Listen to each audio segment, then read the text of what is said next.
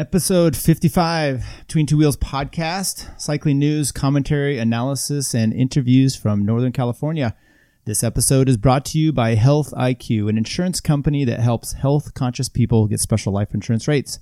Go to healthiq.com/BTW to support the show and learn more. And as always, subscribe and share the show via iTunes, Stitcher, Podbean, and whatever the podcast service you use. And for this week, we're also once again on our YouTube channel, Between Two Wheels podcast. Also interact with us on the Facebook page by searching Between Two, the number 2, Wheels. And the links will also be in the show notes in the description of this feed.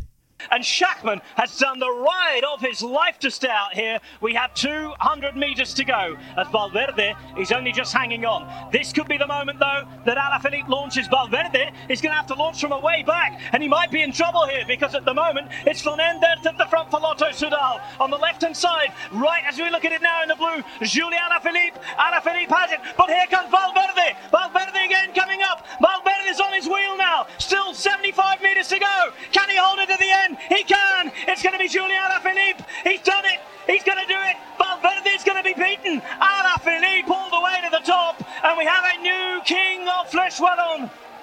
Julian Alaphilippe!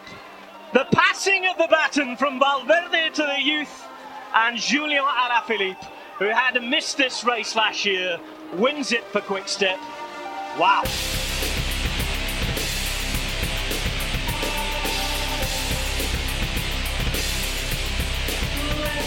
Welcome again. This is Tyler Yonke, and we have in studio Chris Flower. Chris, how you doing? I'm doing great. A little tired, little frazzled at the end of the week here, but doing good. Do you want to go into why you're tired and frazzled? Not really. Okay. And Kurt? It's a long week.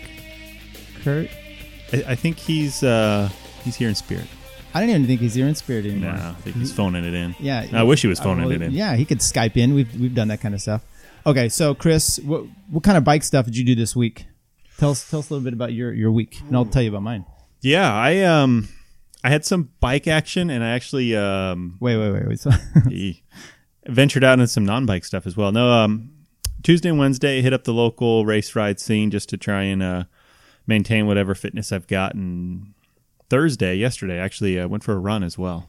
So mixing it up. That's not very bike-like. It's not bike-like, but I was feeling a little tired and just needed a quick hit, and it was easier than putting on a bunch of kit and filling up water bottles and checking tires, and just went out for a jog. That is a way to do that quick, short, time-crunched efforts to boost your CTL just a little bit, right? Just a little bit. I think if I had the trainer still set up, I might have just jumped on that because that would have been even easier, but I've since put that away. Gotcha. Well, I'm just going to give a little update about myself. I had a little health issue coming on. Uh-oh. So, well, you know a little bit more about it. But without getting too much, I went to the ER twice this last week for issues that are just bizarre. We did so last week we had the Winchester circuit race in Auburn, crit, and the week before that we were doing some efforts, and I had this weird recovery issue that my heart rate would just not go down, and my power would not go up, and it lasted. You were towing me around for a little bit. I just could not recover. And it was really odd, and then all of a sudden, boom, the heart was fine, and I felt really good for the rest of the day. But it was enough of a little setback or scare that I told my wife about it, and then there were some other things during the week, just wasn't recovering right. Did Winchester. Winchester seemed fine. Some weird spikes, though, in my data as far as heart rate, which were a little concerning. I think it was just data anomalies, really. Yeah. I also looked around and I'm like, there's no one in this field that I'm getting the same, that I'm picking up their heart rate monitor because we're all old men.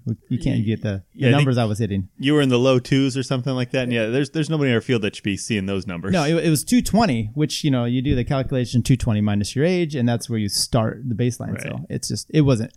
Point is, feeling some weirdness, went into the ER on Saturday just to double check. And by the way, if you ever want to get through ER quickly, tell them you have a chest pain. Ooh. You're number one.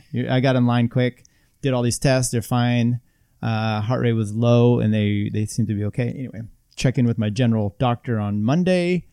Go in there, and they hook me up to the EKG. It's at 36, which is normal for me. I mean, I've got a low resting heart rate. I'm fit. Yeah. They freak the F out. Call 911. Send this over to a cardiologist. They make me take an ambulance to the ER. How far is the distance between your general and the ER? It was my general's in El Dorado Hills. Okay. So I don't know, 4 or 5 miles. Yeah. So you probably could have driven there just as fast. Well, on my your wife own. was there with me, and she's like, "Oh, what?" So she drove by herself, and I'm in this ambulance with guys that are more fit than. And it seems anyway. Check me. I've been to the doctor. We've got some other issues. I do have what's called the mitral valve prolapse. Maybe this is all part of it. But you know what? Hey, I'm getting checked out. I'm doing a stress test. I'm just off the bike for a while. They said you can spin around, just can't do much efforts. But that's where I am at personally. And what's interesting is there's that book out, Haywire Heart. I don't know if you've heard about that. I have, yeah. Okay. And then, the guy, the Golarts that died, and they're talking, and there were some more articles. Basically, I'm a little more interested in this topic as it is now, and having a cardiac arrest on the bike and those kind of issues and different problems you can have with your heart. So I'll give you some more updates as the situation goes on. Maybe I'll be able to report back to kind of those issues that we've heard about, people having cardiac arrest on the bike. I can give a little bit better insight to it. Yeah, it'd be interesting to hear what you can learn from your cardiologist as you go through it, and if you can kind of apply any of that knowledge to what we've seen recently in the pro ranks. Yeah, so my goal is to knock that stress test out of the park, see what I could do. Although I've been eating a little bit too intensely lately, so I may actually have a legitimate heart issue just based on my ad. So anyway, how's your health? Sorry to captivate the audience here. Yeah, in comparison, no, I feel like I'm in good health. I didn't have the same heart issues during Winchester. I mean, our RPE was through the roof. Heart rate wasn't that high, so I think it was just it was a tough course for me. But other than that, I feel like I'm doing okay. Yeah, we'll talk about Winchester. So let's just kind of give a breakdown of what things we are going to start here. We're going to talk about, so Netherlands, they just display all their traffic furniture in the Ardennes Classic with the Amstel Gold. We had the Amstel Gold. We had Flèche Wallonne. Upcoming this weekend, we have Liège-Bastogne-Liège. We'll talk about those.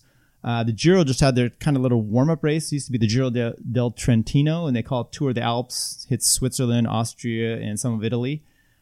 Chris, you want to discuss your favorite race, the Trobro-Lyon? I can touch on that a little bit. Yeah, we'll do that. Definitely. Domestically, we had the men and the women in, I think it was Arkansas, the Joe Martin stage race. And now they're hitting up in the Tour of Gila as well. And then, so locally also, we have... Well, I guess those aren't locally. Those are domestically. But locally, we had Auburn, Winchester, Kingsburg, and Visalia, and we'll give a little breakdown of that. Fantastic. Sounds great. All right, let's just start with the World Tour. Okay, Amstel Gold. Look, we're going to kind of brush through some of this because there's been so much racing this last few weeks that it's a little daunting. And you guys want us to do like the Joe Rogan style 3-hour podcast? No, we don't want that either. It's Friday afternoon. We want to get out of here. Let's talk. So we're going to just briefly go over some of these things. I did watch Amstel Gold. Did you happen to see Amstel Gold yourself? I did. I caught maybe the last 25K, give or take. So it was a pretty active race. Good result overall. A lot of activity there in the last... What was it? 10K or so when the break got caught. So that is a spaghetti route. I mean, it's confusing. It's some blind man put this together with us. I don't know, it's something, and it's a crazy route that they take. And I think at the end they do. It's loops. Another challenging race to watch because it's early in the morning, so I kind of tune in and out. Yeah, fall asleep a little bit during it. They do a couple laps on the closing circuit, is that right? So they kind of go through the start-finish more than once? Yeah, I don't even know if you call them loops, but they definitely go over the last bit climbs. They repeat that. Yeah. Okay. Yeah, so Lawson Craddock gets in the break early on, and he ends up sticking it. I mean, I was watching, and he was coming off of the break a few times right before they were getting caught, and I'm like, okay, he's going to do the typical thing, but he hung on. I think he was the only guy from the break to still be up there near the top 10 because it was everyone else. And then Lawson, he ends up, 8th place, I think? I think 8th or 9th? Yeah, I think it was 8th place.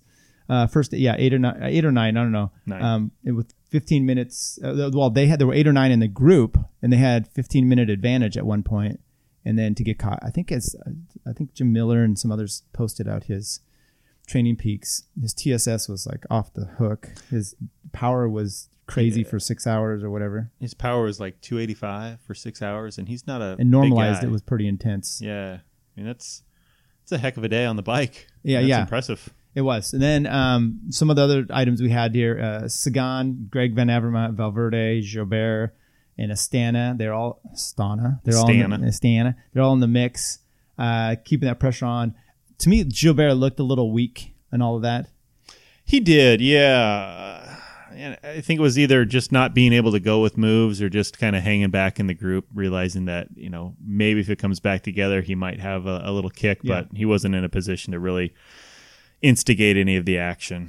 And then Michael Matthews gets a flat kind of at the wrong time. That was terrible, yeah. Just looked like there was a little descent, and then the wheel change came from neutral, and it definitely looked like it took a lot longer than it would if it was his team car coming up behind him. I know people are really interested and excited about disc brakes, but I haven't seen a fast wheel. This wasn't a disc brake, but imagine if he had disc brakes in the wheel change. I don't imagine it being a quick one. No, and then you got to wonder, is neutral going to be carrying something that's set up properly for your bike, or are you going to have your rotor rubbing the brake pads, or what's going to go on there? Remember 2 years ago we had the whole issue with Froome on Ventoux, where he cracks his bike. He needs a spare bike, and part of it was like platform pedals. Well, the reason they do that is because there's so many different pedal platforms out there. So they can't have something, so they have to have something that would just kind of work. Right. And imagine now with the wheels, if you've got, they're going to have to carry all multiple. I'm sure it's bad enough. I mean, you just talk. You want to talk later about technology changes with groups now going, 11s and 12s and Campies and Durace and SRAM. If there's incompatibility, now you add that issue too. It's almost like they just have to carry neutral bikes more than anything. Yeah. I mean, that'd be a quicker change for the guys. I mean, if Matthews had another bike he could jump onto in that second, he may have been able to stick with that lead group, and he's got a pretty good finishing kick, so it might have been a good result for him. And things change. And that's part of it, right? Flats and everything out there. So then you had Valgren and Kreuziger, basically with 2.2K or so. They just leapt out, and there they go. And it looked like Kreuziger initiated that attack, and Valgren went with. And I think Sagan was still in the group with Van Avermaet, and they kind of looked at each other with the typical poker face of, you go get it, and nobody went. And they didn't do it. So that's how it ends up. Valgren ends up out sprinting Kreuziger. Gasparotto is making a leap back. He's won that race 3 times. Like, I don't think what does he do otherwise? Nothing. He just wins Amstel Gold. Yeah, I don't think you really have to do much else if you're winning that 3 times. Yeah, right. The finish was kind of tough because Kreuziger looked like he was really well positioned on Valgren's wheel with about a K to go, and wasn't pulling through. And I don't know if he got a little nervous seeing Gasparotto coming up, but I think so. He kind of took it upon himself to lead out the sprint from about 300 meters, and you're just setting Valgren up for success by doing that. Yeah, he not only let it out, but I think he took over around 600-700 meters too to go. So not just he's leading it, and then he starts to sprint early too. And that's from what I remember. The point is, it was way too early for him to hit the front instead of just saying, you know what, you do it. And Valgren wins it with hands down. So not a problem. Okay, then we got Sagan in 4th place, Valverde, Wellens, Alaphilippe, Fuglsang, Craddock, Venator. I mean, that is a stacked top 10 there. And Lawson Craddock being able to poke his way into that, very impressive for him. I heard that he, a few years ago, I think it was just last year, he was really suffering. As a matter of fact, he was getting dropped and riding with Continental guys in the that Colorado race, 7-day stage race that they had out there. He was having a tough time. I don't think he finished it. I mean, he was getting hammered off, having a really bad year. I know he had some health issues, but he'd been working with Jonathan Vaughters, and now he's back with Jim Miller, and he seems to be looking good. You never know if this is the thing, but kind of makes you wonder about Vaughters kind of driving some of these guys. I know he's taken over a few of them, and I don't know that I've seen like stellar success. I don't know if Rigoberto maybe Rigoberto is right is working under Jonathan, but TJ, when he made his big breakthrough, he was trained by Jim Miller as well, and then went away from him, and he's done well, but I don't know, maybe Jim's a key aspect to some of these guys. It could or maybe be it's just a change. When Craddock was struggling at you said Colorado, or was it Utah? It was Colorado. Was he with Giant then, or was he with? No, this was last year. With Education First, and were they last year? I mean, it's been so many names ago. Chipotle? Is that right? Chipotle was a long time ago. Oh, okay. Garmin something or other. Anyway, good for him. In the women's race, I don't know if you got a chance to see that. We had Chantel Black of Bowles Dolman, Lucinda Brand of Team Sunweb, and then Amanda Spratt of Mitchelton Scott, kind of coming in and spattering those few seconds, and then 40. So it looks like a break of about 5 or so. We were up there. Bowles Dolman, once again, just dominating the scene. So let's talk about Trobro Leon. You've mentioned it a few times. Yeah. Your buddy Damien Goudin had when we posted on our YouTube page there, that celebration, which is a little outlandish. But he comes back and does a good job again. Why don't you give a talk about why you like this race so much? It's just from Is it the name? The name is cool. There was a really good write-up I sent over to you and Kurt, just kind of previewing the race after the race had happened. It probably would have been good if I had sent it to you guys maybe the week before the race. Yeah, because then I wasn't interested. Yeah. Anyway, it's kind of compared to like Strade Bianche or Paris-Roubaix in that it's not always on good tarmac. So they actually route the course where they use about 40 miles of kind of tractor road. So instead of Paris-Roubaix where they're using these, you can't call them pristine, but they're kind of cobbles that aren't used for any other time of the year other than for the race. So these are actually like working roads. These are the tractor roads. So it's kind of got a little bit of like blue collar appeal in that regard. And it's it's in the nice rolling countryside near the coast. It's which country? Scenic. It's in France. The Tro. Yes, it's in the Tour of Lyon is apparently what Trobro Lyon translates to, and it's it's got a short history. I think it came about in like the early 80s, and the guy who created the race created it to fundraise money for a religious school that he was working with. And if you win a piglet and a poster that's hand drawn by the race organizer himself. How old is this race? I think it came out in 84. Okay, so it's pretty young. And if you're the first Breton across the line, you also get a piglet. So now, it's. Is it one of those trophies like Chico's the Pesquente where they hand the same one out each year? You just pass it along. I don't think so. I don't know if they age that piglet. well. And I'm not sure it's if there's bacon like after the 90s. Yeah, I don't know if there's a responsibility to kind of keep the piglet, or if you can like donate it to some group or a There's petting been some zoo. of those races where like in Swiss where they get like a huge Toblerone or something like that. Yeah, or a cheese. One of those cheese wheels. That'd be nice. Enough, yeah. We're not going to the bathroom for like a year. Right. That coupled with the bacon would be a bad combo. Jeez. Or really good tasting. Yeah. But no, it's a really cool race. It's scenic. You're going through all these stretches of gravel. I mean, it's like it's some pretty beat up roads. It'd be like, if you sent Velo Promo over to Europe and said put on a race, these are the roads I think they'd pick, because it's like these are just terrible roads. It's pretty cool. It's not a race that brings out all of the big teams either. So it's kind of some of the unknown guys get an opportunity to show their stuff. So last year, Damien Goudin won, and most folks didn't know who he was. And I think that moved him up from kind of cycling's AA into cycling's AAA or maybe even majors. This year was a really good race. It was a break had gotten away, and the group moved to bring him back. And with about 20K to go, I think there was maybe a dozen guys left. And Damien Goudin was just kind of falling off the back, chase back on, falling off the back, chase back on. And maybe 5K, 7K to go. The winner, I think it was Chris Laporte. Yeah. He broke away solo.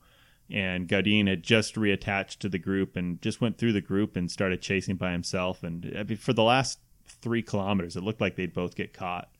And they were able to hold off the group. Laporte won. I think that was definitely one of his bigger wins. I think he had a really bad either Roubaix or Flanders. And then Goudin, he didn't repeat, but he had a great result as well. One of the things I liked is Laporte. His comment after winning was, I had rage today. I love this race. It's not part of the World Tour, but it's just as hard all the way. And I think a lot of the guys fight incredibly hard for it because it is kind of a pretty unique race. A piglet. That too. I mean, if you're really struggling as a mid to lower tier guy. I mean, that's dinner for a few weeks. Yeah. Well, Laporte's on Cofidis, so he should be getting at least a paycheck. You and hope. Damien Gooden, he's on Direct Energy, so he as well. Yeah, 4 seconds. Laporte won over Goodin, and then Goodin had another 12 seconds over Yeli Mannertz. So good for them. Congratulations all the way around. Worth checking out, though. The problem is it just doesn't get as much video coverage in the States. So kind of a French version of Strade, is that what you're saying? Not as hilly, but yeah. It's kind of a hybrid of Strade and Paris-Roubaix. When I've tuned into it, it looks like all those farm roads are already passed, so I haven't really had that appreciation until you sent me the article, and there's a bunch of pictures associated with it. It was kind of cool to see all that. I didn't even realize it was that kind of race. De Brandt's Peel, we had Tim Wellens win over Sonny Cabrelli and Tish Benoot. That's a pretty solid little three go there. Kind of an odd trio there if you take into the fact that Cabrelli's a pretty hardy sprinter. Yes. Well, they had 9 seconds. Wellens was a break on. Well, he held those off, and then Cabrelli obviously won from whatever group was left there. Yeah. I did not see that. Flèche Wallonne, they ride up and down, and they hit the Mur de Huy. It's a little under a mile climb. Locally, you did a good comparison. I was watching this, and I was like, oh, this looks like kind of like Beatty, this ride we have out here in Folsom, this climb. Yeah. And then you actually brought that up separately and did a comparison of the two, and they're like spot on with each other. Yeah, it's a climb that I didn't really appreciate. I've climbed Beatty a lot of times, and I know how much it hurts. And I was kind of looking at Mur de Huy, and I pulled it up on Strava and took a look at the segment, and it's 0.77 miles at 10%, 397 feet of climbing, and Beatty's 0.76 miles at 10%, 385 feet of climbing. It's KOMs are right at about the same time frame with each other, give or take a few seconds. And yeah, watching those guys go up that climb in the end of the race there, it definitely is impressive when you consider how painful and steep Beatty is. And Beatty's got a little bit of reprieve right before the finish with I wouldn't call it a descent, but a slightly flatter section where it maybe tapers down to 5% before it kicks back up to the finish. So it's it's definitely a really tough finish, and to see how those guys are still able to push the pace that hard at the end of the race is really impressive. Did you take a look at the Beatty KOM and how far down till we found some good names on the Beatty KOM? Yeah, I just wondered if you saw my name up there. I think you're your third, fourth? Something. That one might have been the one that really killed my heart a few years ago. I did a great effort. Andrew Shimizu tends to think it was a tailwind day, maybe. That's debatable. Nobody knows. But did that effort, and just after, I was even talking to Adam Switters, because I remember the day he put his time up, which was, so it was like him, he's like 3:30, and then there was like Max Jenkins like at 3:44, I'm like 3:44, and some other people. And so Adam had like 15 seconds, and he was like, oh, I did this huge effort, you like TT into it and do it over the top, and then you're like done. And then I think who came along and like destroyed that one. It has like 3:15 now or something. I think that's Tori Phillips. Yeah. At like 1,000,000 watts, give or take. Yeah. So I'm done competing in that scenario, but they have a ride out there. I think it's the first of the year, like January 1st. Yeah. That they do. How many times you can do that climb in like an hour or something like that? Yes, I've done that. It was not a wise decision. Not recommended. Yeah. I think I ended up doing 13 or 14. Charlie came out that day, did like 18. Yeah, that's insane. I don't like doing it once, let alone that. Anyway, so that's so we had basically. Then you have this race coming in. There's a group off the front. I think Max Schachmann is off the front of Quick Step with some of the guys, and they coming into the climb. And I'm always thinking like, hey, they're going to hit this climb. You got to get these guys back. They're going to just trail off. They're going to take it. And, they time it perfectly where they are basically droning him down. And you're expecting then, okay, Alejandro Valverde, he's won it 4 times in a row now? Right. Last 4 times. He's going to just take it. And he just did not quite have enough to take it over. And Julian Alaphilippe wins. Do you think Underwhelming. He didn't have enough in the legs? Do you think he started his jump a little too late? Did Alaphilippe just have more in the tank and able to pull away? Well, if Alaphilippe has more in the tank, then I think it's the same that Valverde just doesn't have enough. Well, Valverde still rode away from. Well, he didn't ride away from the other guys he was with, but he definitely took second place with authority, so to speak. Yes, he did, and he had Jelle Van Aert to getting third at 6 seconds back, and Kreuziger and Michael Matthews. Still, Matthews was up there. Yeah, huh? you'd Wow. think Matthews would be able to, but that's just, it's steep and it goes. And I don't. And back to your question about did Valverde mistime it? I mean, come on. He's won it the last 4 years. Do you think he knows when to go correctly? He's just been very lucky before. He's been very lucky. Green Valley. Then in the women's race, we had Anna van der Breggen from Boels Dolman, Ashley Moulin-Paiso from Cervelo Biglow, and then Megan Garnier, Boels Dolman, American, in third. And they were pretty much cleared ahead of it. Well, Annemiek van Vleuten was in fourth, 6 seconds back, and Amanda Spratt, who we just talked about earlier, in 17 seconds back for fifth place. So that Boels Dolman team is they're doing pretty darn good for themselves. They're kind of the quick step of the female reigns. Yeah, and I think Megan kind of cut her teeth for a little bit in the NCNCA. Yeah, I believe you're right. And they were over here last year at the Women's Tour of California, I believe. Right. Yep. And we expect them back over here again this year. Hey, you wanna announce a little Between Two Wheels insight? Yeah, no, that's speaking of the Tour of California. We will be spending a little time behind the ropes with media credentials, getting some inside scoop for everybody. We applied for media credentials. We got them, all three of us. I do not know, as you pointed out, how easy that is. Like, do they hand those out like Pez or candy, or is it actually prestigious for us? I think it's pretty prestigious. I think we were pretty heavily vetted. I imagine they listened to all the shows to just confirm that we were very serious in our intent. Well, we were out there for the Folsom stage launch or an announcement for that, and so that maybe gave us a look. Anyway, our plan is we're going to be hitting just the local Elk Grove, Folsom, Tahoe, Sacramento, in a mix of all that, and do our thing. Try to get some cool interviews with. Try to focus on some California guys.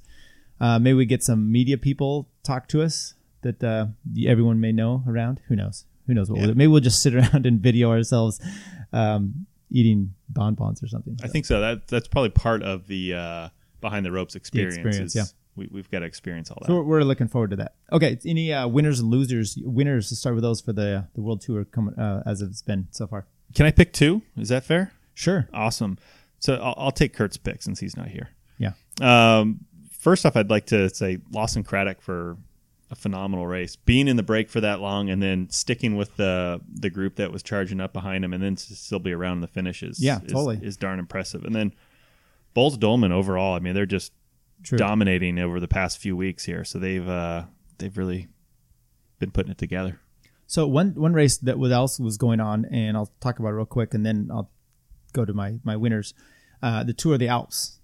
We'd mentioned that we were going to talk about that, and we kind of skipped over it. It's a little prep race. 5 days. They were, Monday through Friday here, or Sunday, I don't know, whatever. It was 5 stages, and all kind of like 130 kilometers, all climby. Froome's there, looking for, you got Froome, you got Aru, Thibaut Pinot, Astana's there. Astana won like 3 stages or something like that. Froome looked really struggling on one, I think it was second or third day. There's a long climb. He's like, his whole team, I kept rewinding to try to figure out what was going on because they're chasing. And I'm like, oh, maybe he had a flat? Because all of a sudden he catches up to the group and then he goes right to the front. And the next thing you know, they're like on the front drilling it. Well, I rewound again and it looked like he just got dumped. So, we've seen that before where sometimes the stage, anyway, it's Froome. I know you're rolling your eyes. No, not rolling my eyes. It's just, it's an interesting thing where, I don't know what the deal is, how he gets dropped and then he's drilling on the front, but he looks pretty good. Thibaut Pinot ends up coming out and winning the whole thing, today. Spoiler. But my winners was actually going to be, Ben O'Connor, Dimension Data. He actually won stage 4 yesterday. And that team, I think that's the first race they've won this year. So, the last few years we've had Education First or, the Argyle Cannondale team kind of struggling to get their win, and then Talansky finally gets one at the Tour of California. That's kind of what they've been going through this year. I mean, Cavendish is the only thing he's been doing is winning the first one to the pavement, and he hasn't been winning race. Well, no, he did win something. It seemed like early in the year. Didn't he win maybe a sprint? Maybe in Dubai or Qatar or Oman, one of those. But yeah, other than that, he hasn't been around in the sprints just because he's been on the ground. And the team's not doing anything else in that stead. So anyway, good for him. Ben O'Connor, and he actually finished pretty well up there as well today. How about a loser? Who do you have for that? It's a tough pick. I'm going to go with Quick-Step because they just absolutely destroyed the classics, and then they were totally absent in the finish of what was that, Amstel Gold. I mean, they can't even get on the podium. I know. Come on, guys. That's pretty weak. That's embarrassing. What was embarrassing is no, I don't have anything. I'm not a fan, and I know locally this is not going to bode well with a few people. I am not a fan at all of Quick-Step. I don't know what it is. I don't know if it's their kits. I don't like the you don't like the Wolfpack? I don't. Oh, and the name.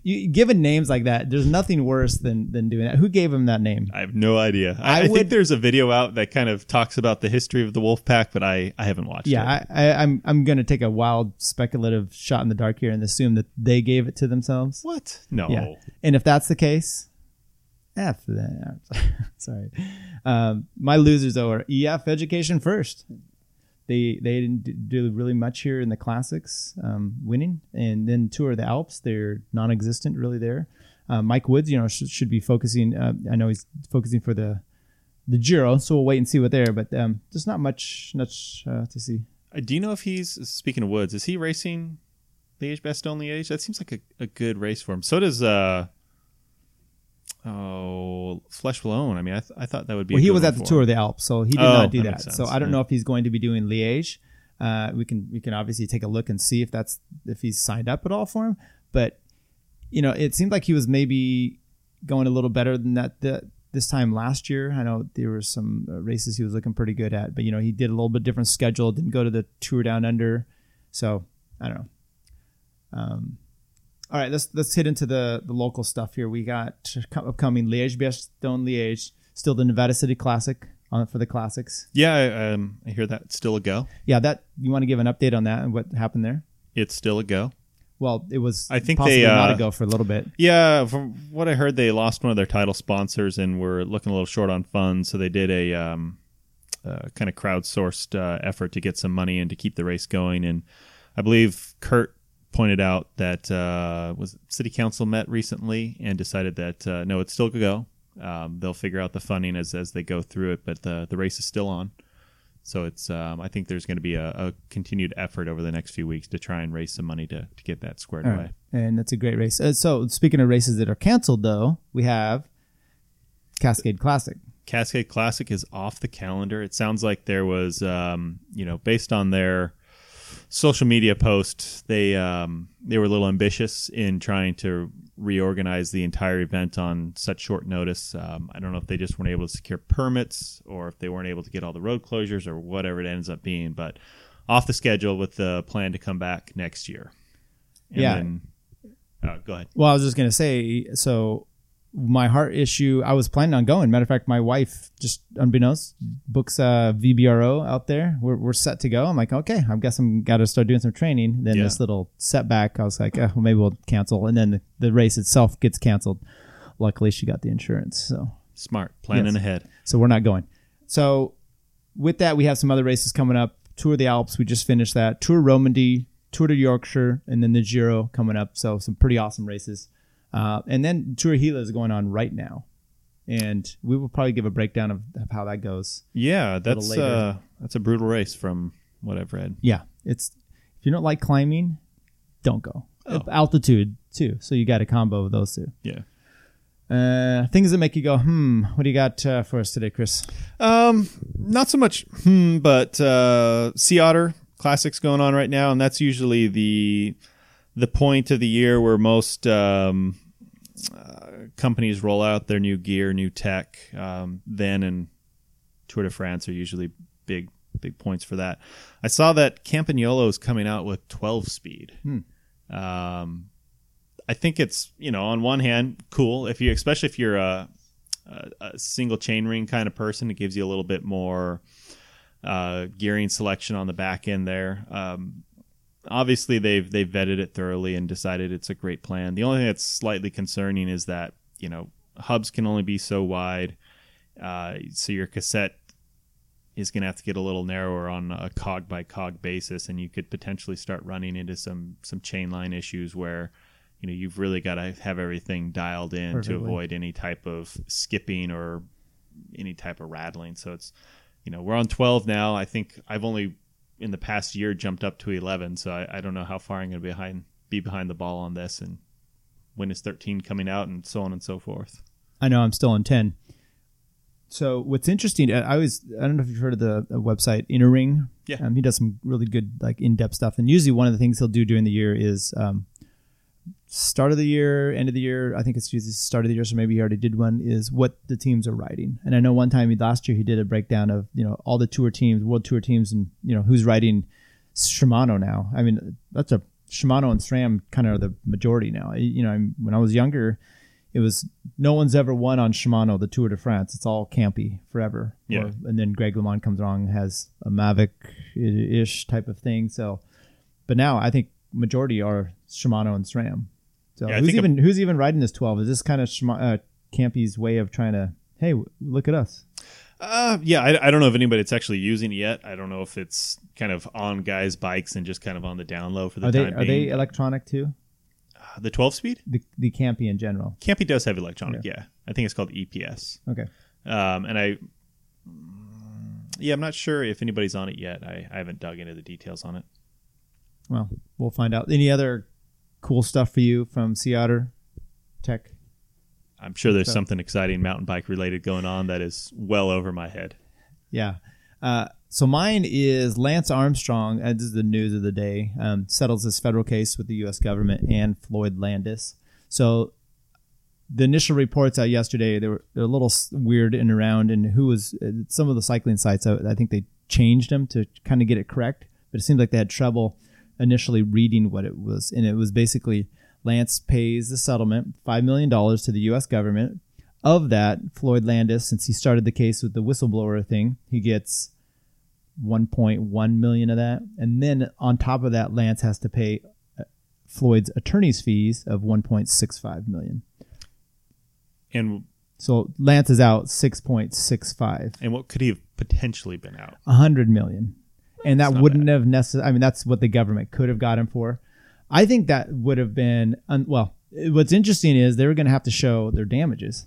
And you do fraud, that's one thing, but the damages themselves, that's the weird part about it. This has been Lance's argument, is all these companies and all these teams, think about Trek over this time, they all profited so much from him, even though he's defrauding in a sense.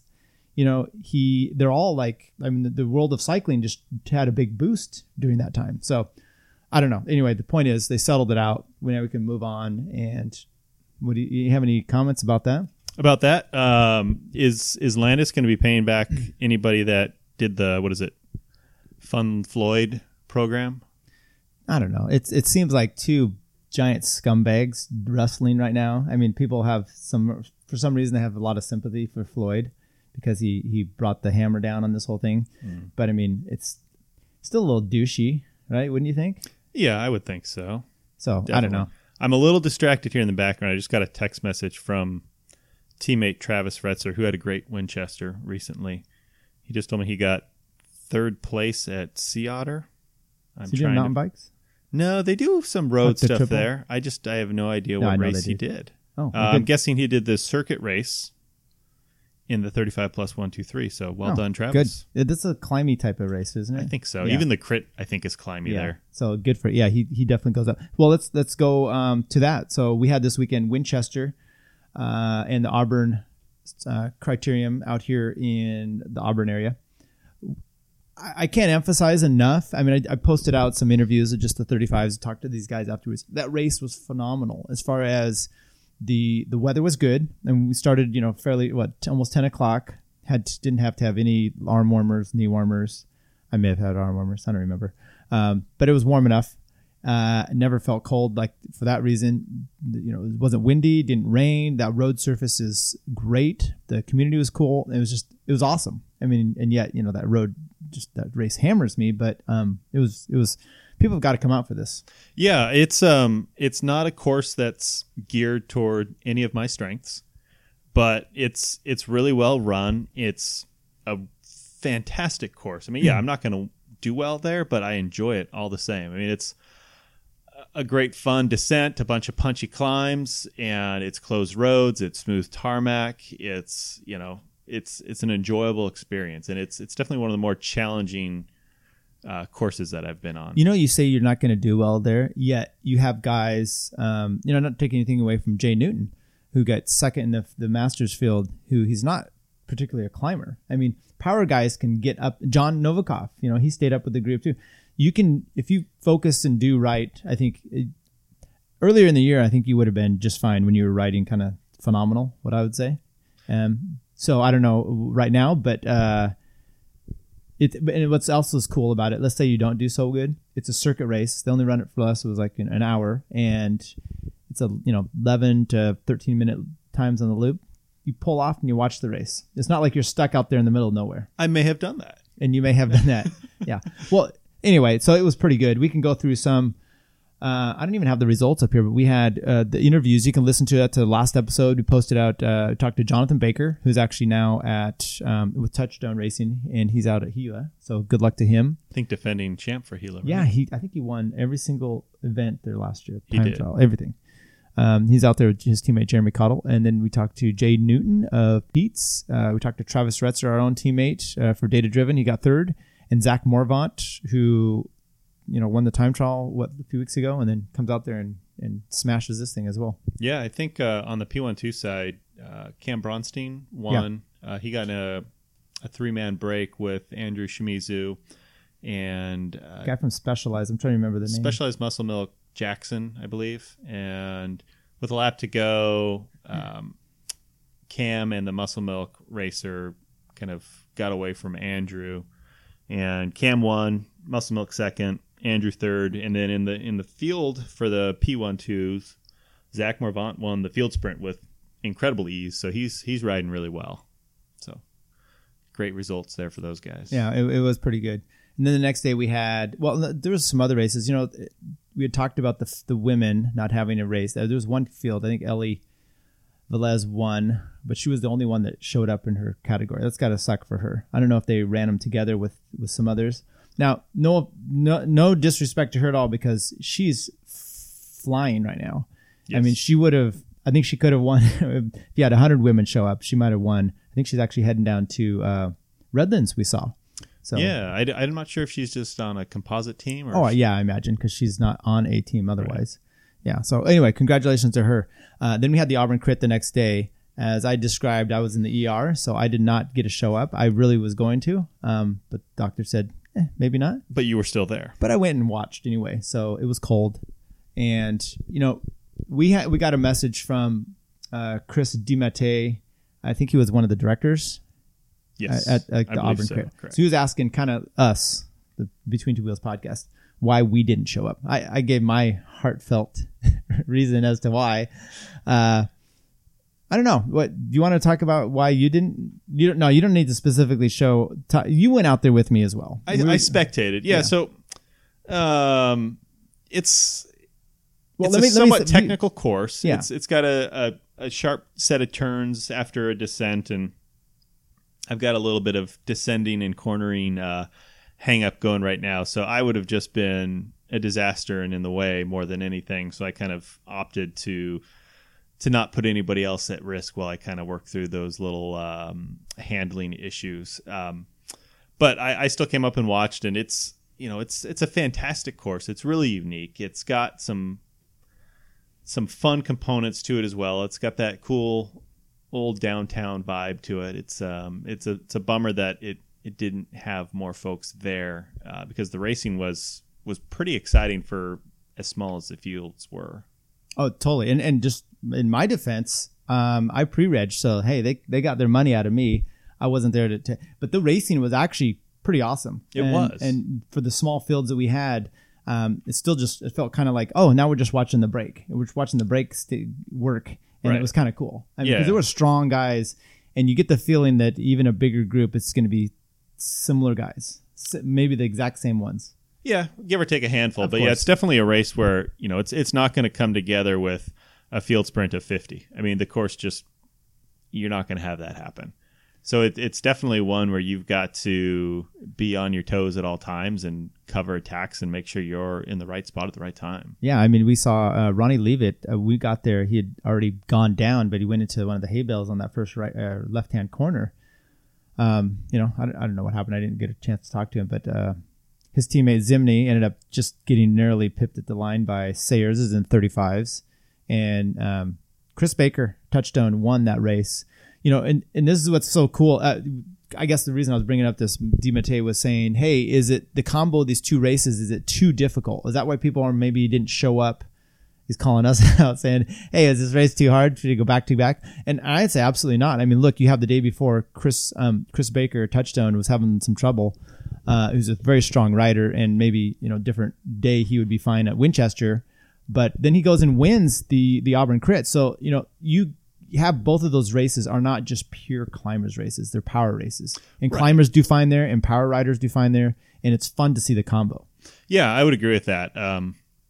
And Brian Zimney, he's got a really cool video of the last couple of laps from his handlebar perspective. And it's really cool to see Baker's kind of finishing winning move there. And it was a great attack. I did not notice. I mean, I thought we're just standing there watching it that Baker, because he'd kind of been off the lap before going into the bell lap. So I thought, oh, maybe he just stayed away. But no, he gets caught and then dropped and then comes back and snags those guys at the top of the hill. Yeah. And that's kind of where the race is won. Definitely. But yeah, kind of to your earlier point, they're definitely not, I mean, they're tough races, they're tough courses, but the timing of them where they're, the circuit race is maybe 75 minutes if you're in the P1-2.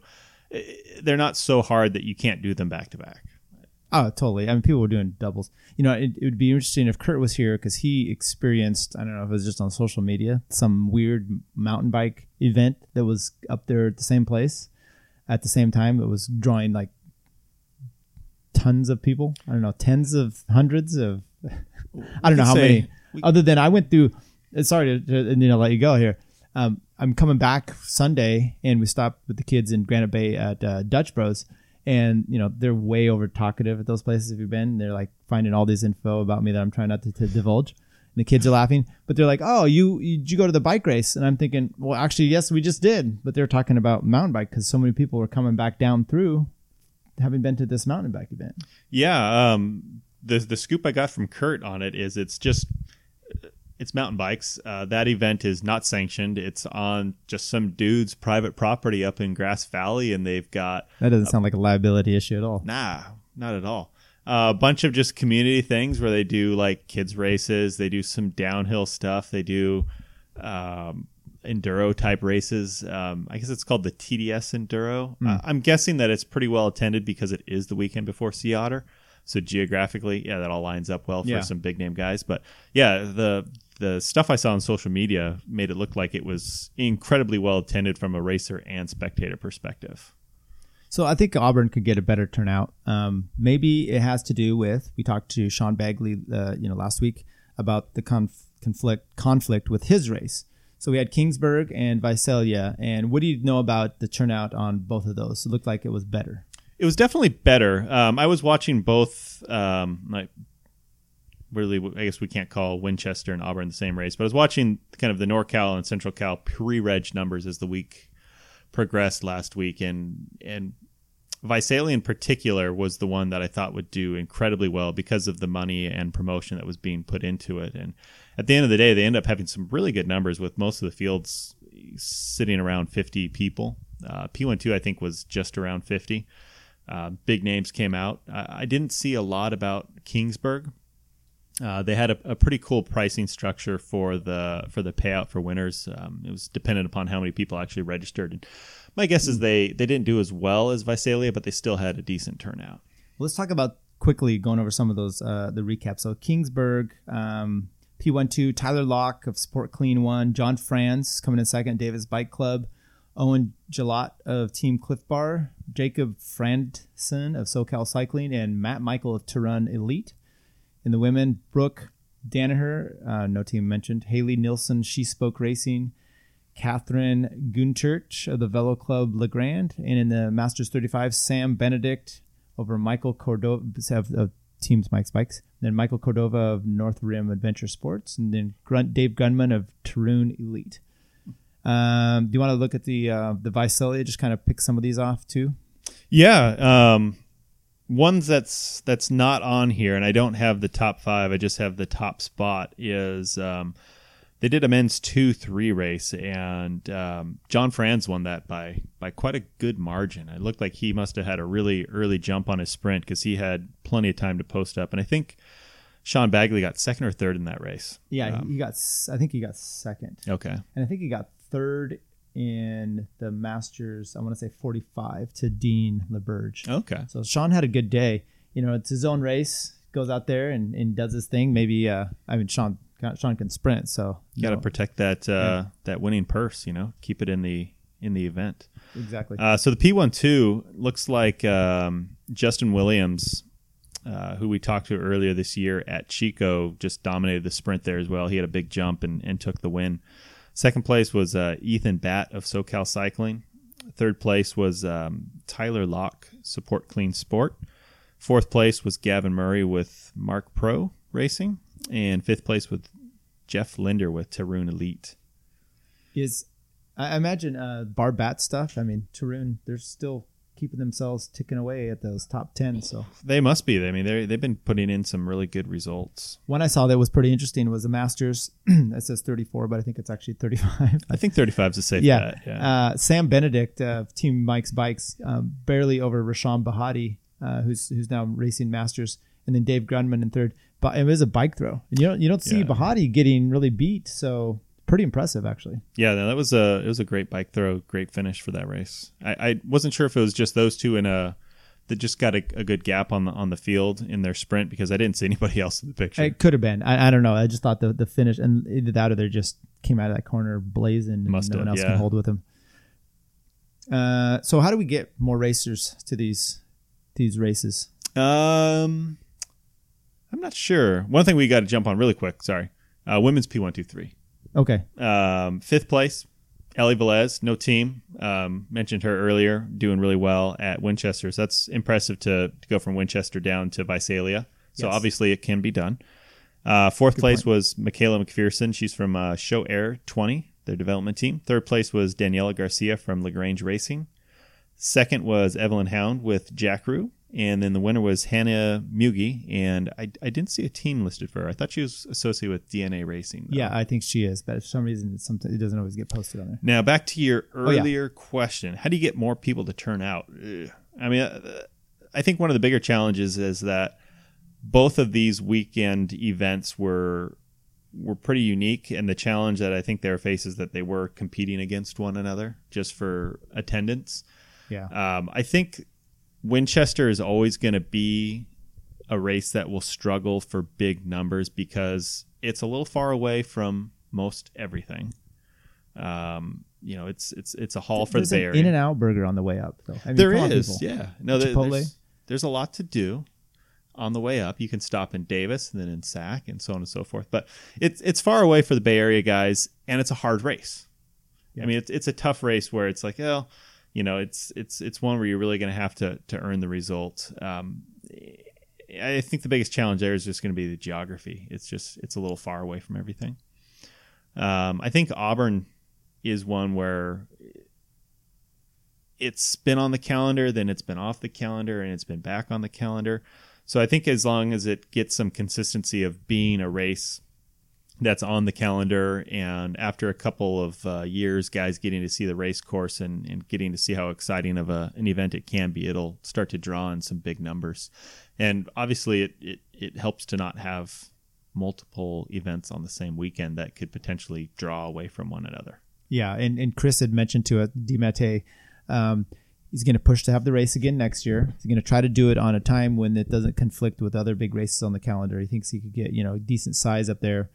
if it's not the same time as Visalia. That race, a few years ago, it was good fields. So I don't know. I have a picture of Kurt posting up. I think, I don't know if he's winning the 3s or the 35s or maybe just in the 3s then, posting up with a great win. And there's a decent group of cyclists behind. There's people lining the road. I think it's like spectators 4 deep at least. Well, well, I don't know about that. But no, I could Photoshop that. Yeah, I think it's an issue of just, people getting familiar with what the course is like. You just hear, oh, Auburn, that's far away. I don't want to go there. I know. But it's a dynamic course, and it's, it offers some really exciting racing. Have you seen the crowds that show up at Snelling? There's nothing out there. There's outhouses. That's true. There's other racers that have flatted out and want to see how the race ends. Yeah. That's a big turnout. Come out to, anyway, these races are over. We've got other things coming up. Any other great discussion points you have for local? Not a great discussion point, more of another frowny face on the old NCNCA calendar. But SunPower Racing announced today that Pescadero is off for 2018. It sounds like they're doing the county or the state or the city is doing some road maintenance, and permits are not going to be available, unfortunately. So instead of putting on another event on some other roads, they're going to pump the brakes and put it back on the calendar next year. All right. Well, in the next week, we have Sea Otters coming up right now. We have a Red Kite this weekend. Then we're looking at Mike's Bikes, Cats Hill on the 28th. I'm probably not going to do that now. Wente Road Race, Salinas Crit, and then, whatever Golden State in 2-3 weeks or so. Yeah, and then for the traveling minded folks, Dana Point Grand Prix is on the 29th. There's usually a contingent of guys that double up between Cats Hill and Dana Point. The other bummer about Pescadero falling off the calendar, it was the same weekend as Cascade, so that's kind of now a totally free weekend. Yeah. We'll just talk real quick about Joe Martin stage race. Great one for the domestic guys as they're keying up for Gila. And then Redlands, Sam Bassetti, coach at Data Driven Athlete. Who's he with this year? Elevate KHS, is that? That is correct. Okay.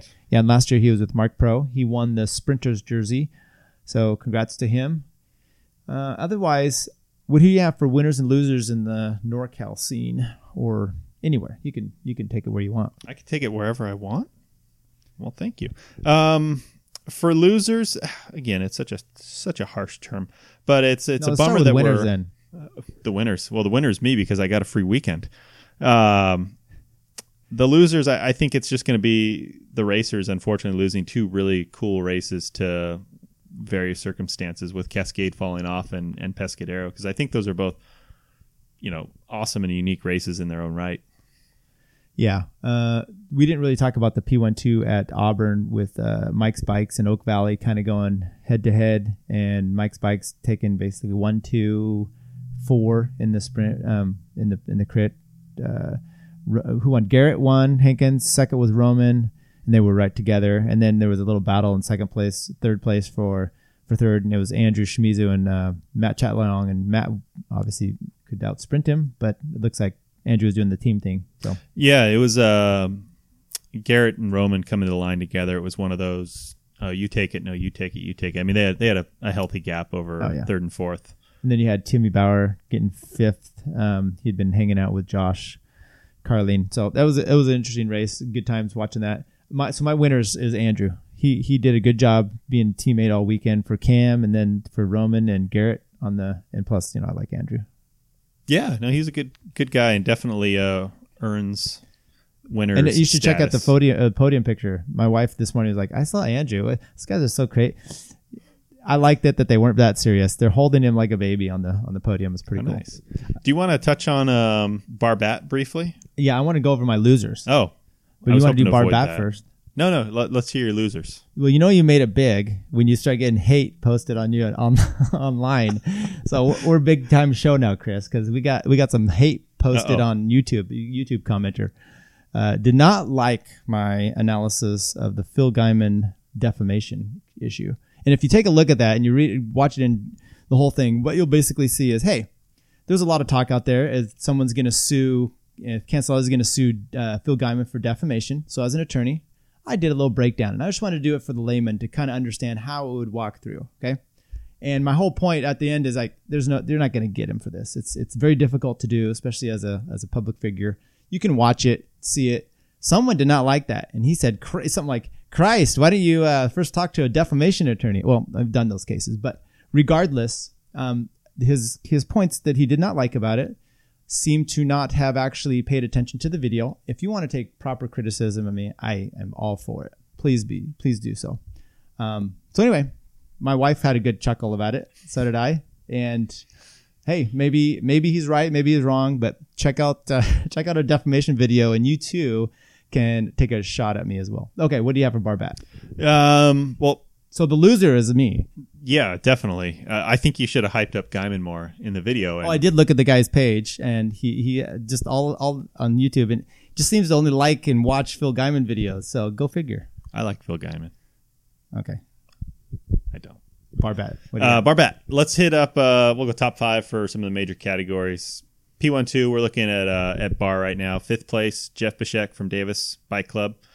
4th place, Chris Reichert, Mike's Bikes. 3rd place, Jason Hammond, Sun Power Racing. They're actually tied in points. 2nd place, John Franz, Davis Bike Club. And current leader is Jeff Linder with Tarun Elite. He's got a 9-point lead over John Franz. Cat 3 is kind of wonky because some of the guys here in the top 5 are no longer Cat 3 racers. 5th place, Morgan Cole, Sun Power Racing. 4th place, Brian Kellison, Penn Velo.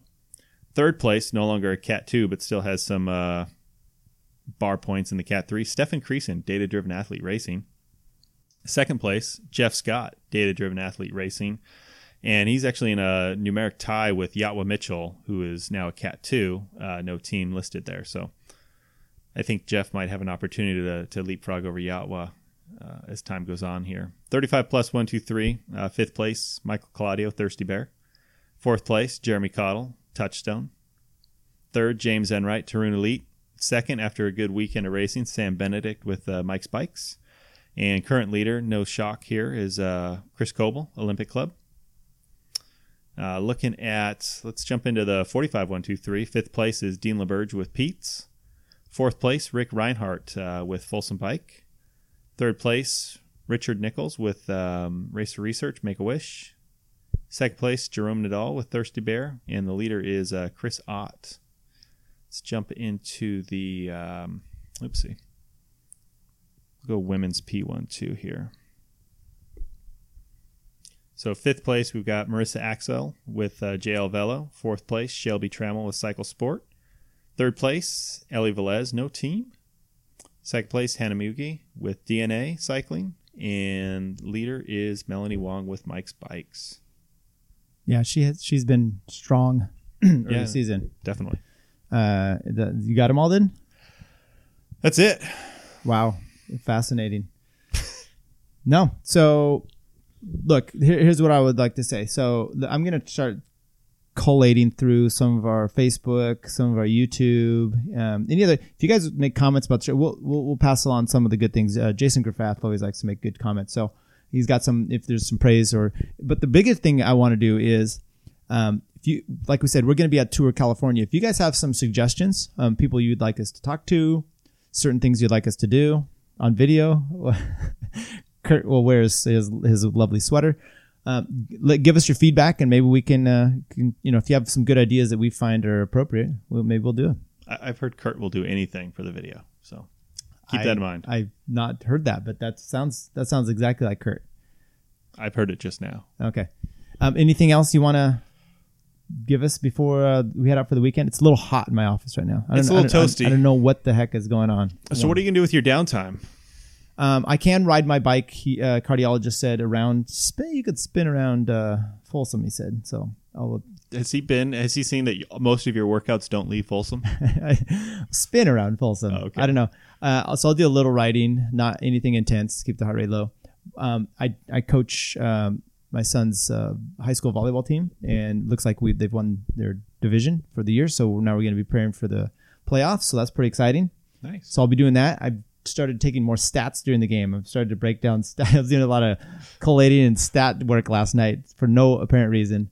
And with my downtime, damn it, Chris, I'm going to spend more time with my family. Well done. No, probably not. I'm going to work on this podcast. I'd start with the family. Yeah, that's why I'm still at work at 6 o'clock on a Friday afternoon. Yeah. Speaking of, Yeah, so we're out. We're done. Any last parting shots, Kurt? All right. As always, useless. yeah. Chris, any last parting thoughts? No, I just hope to see you back on the bike in a race capacity soon here. Yeah, me too. So I appreciate you coming in today. Yeah, happy to do it. All right, this is Tyler Yonke, Chris Flower, Kurt Mills. Thanks, everybody. Stay classy. Always. All right, bye.